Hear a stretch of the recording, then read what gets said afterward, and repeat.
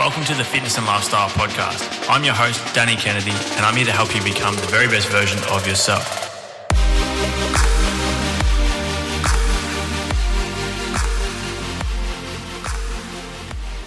Hey legends, welcome to another solo episode of the Fitness and Lifestyle Podcast. Today I'm going to be sharing with you a snippet from a guest interview I did recently where I really give my personal opinion on nutrition and what I've learned across the years and how every single person listening to this episode can implement the fundamentals of nutrition regardless of, I guess, how you eat or what style of eating you prefer. In the end of the day, there's a few simple rules that will allow you to completely determine your own results, whether it's fat loss, muscle growth, training performance, whatever it may be.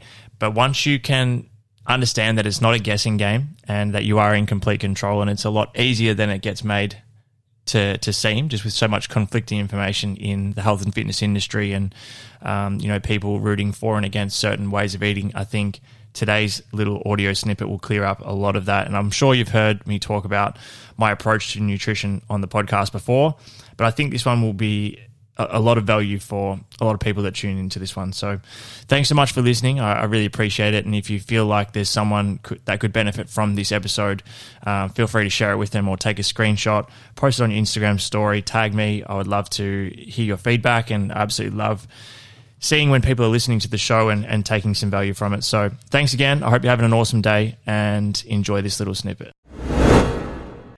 You mentioned about energy balance. Tell me a bit more about what you mean by that. So from a very basic level, the only way to change your body composition is by controlling your balance of energy. So positive energy balance, meaning that you're consuming more energy than your body's expending, you will gain weight.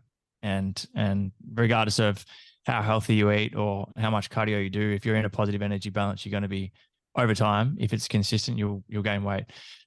To lose body fat or to lose weight, and there's a distinct difference. Like the goal should always be to lose body fat, not to lose weight, in my opinion, because anyone can lose a lot of weight in a short period of time, but that's not necessarily a good thing if you're losing muscle mass or you're negatively impacting your metabolism. But to lose body fat, you need to be in a negative energy balance. So your body consistently needs to be expending more than it's taking energy than it's taking in, which is often created with a calorie deficit and the use of exercise. I think people think exercise plays a much bigger role than what it actually does in trying to lose fat. Like often when you speak to someone trying to get nice and lean, they'll just be overtraining, thinking that the more they do, the better their results will be, which you can have a quick result in a short period of time. But when you look at the amount of energy our body expends daily, like exercise is a very small percentage of that, even if you are training really hard.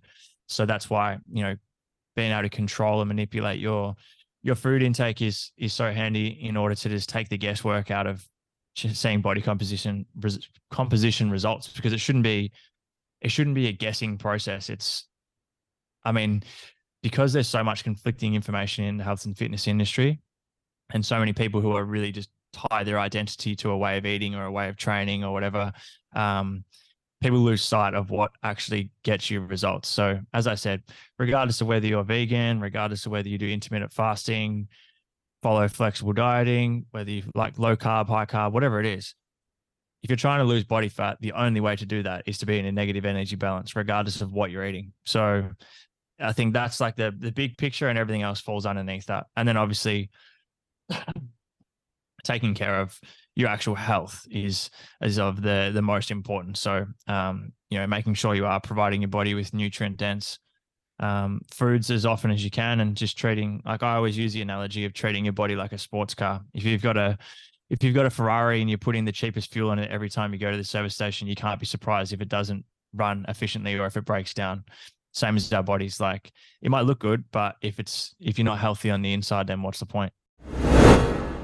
I'm curious, like, what are the kinds of like diets that you're recommending to people? Maybe not so much athletes, but non-athletes. Like, do you have a bit of a protocol that you put people on? Yeah, to be honest, it's exactly the same, whether it's an athlete, whether it's a CEO, whether it's a stay-at-home mom, doesn't matter what it is, it's all the same approach. Like as I said, everyone has their personal preference. So I'll never tell someone to eat vegan or not eat vegan, or to do fasting or not do fasting. A lot of the time that comes down to them. But from my side of things, I'm definitely looking at the main foundation and the principles they should be following. So figuring out, as we touched on, like what their calorie intake should be. And the second one that's most important, in my opinion, is how much protein they're having per day. So I'm often recommending a roughly 2 grams of protein per kilo of body weight, regardless of who it is. And that varies a little bit depending on specific goals, but that's a general rule of thumb. And then outside of that, like really debunking a lot of misconceptions and myths as to what people think they should be doing, or the attention they're putting to a lot of details that are really irrelevant if they're not taking care of the big dogs at the top, which is typically the calorie intake and the protein minimum. Yeah. I often recommend, so once I've given them the amount that they should have, I give them a fair bit of freedom as to how they achieve that. I often refer to calorie intake like a financial budget. Like if I gave you a certain amount of money before a week away on a holiday or whatever, and you spend it all in the first day, then it's not really my problem if you've got nothing left for the rest of the week. Yeah. And obviously when we talk about food, most likely people are just going to overeat if that's the case. But it's just about teaching people. Like I'm not the type of coach who just gives a client something and says, follow this. And when you're done with that, then you need to come back to me to get what's next. Like I really try and teach people how to train and eat for sustainable results, that they don't actually need me unless it's really for adherence and for accountability.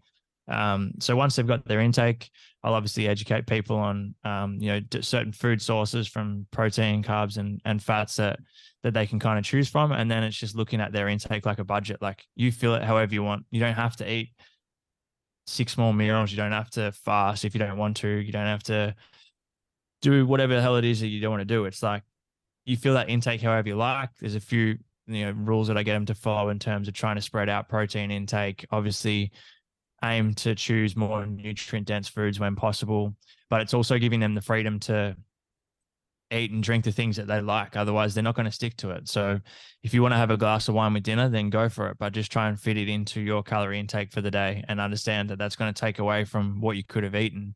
And if you can stick to that, then great. Or if you want to go out and, or just simple things like milk in your coffee and all this stuff that people for some reason think is stopping you from losing fat. It's not. It's just like, as long as it's accounted for, we're sweet. And it allows them to then figure out how to actually eat for their own results. So they know what's going on.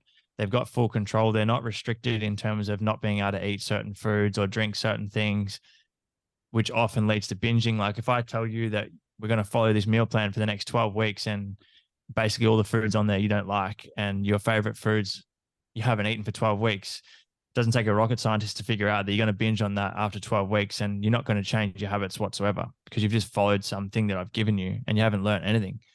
So I often kind of allude to the fact that if you feel like starting a diet or a fat loss phase, that it's not something that you could do pretty much for the rest of your life, then there's no point starting it. And obviously there'll be phases in life where you are a little more restrictive than others or whatever. But if it's something that is restricting you from things that you enjoy, and you know that you 100% know you're not going to stick to that forever, then don't start it. Just incorporate the things that you enjoy into your intake. And that's what leads to adherence. That's what leads to enjoyment, results, and changes people's mindset around fat loss, or changes their mindset around eating healthy and stuff like that. Because again, there's just so much conflicting stuff out there and misconceptions that in order to get in shape, you have to live like a Navy SEAL for 8 weeks and just train like ridiculous training sessions. And yeah, it's just like, you don't need to absolutely kill yourself to get in shape, but that's ridiculous. And that's why so many people struggle to do it. Or that's why so many people have this unhealthy relationship with training and food, is because it's just a yo-yo. It's like, starting this, I know that in 8 weeks, I'm not going to do that anymore. And from day one, you're thinking about the last day of that 8 weeks, and you cannot wait until it's done. So of course it's not enjoyable. Man. So that's kind of like how I approach it.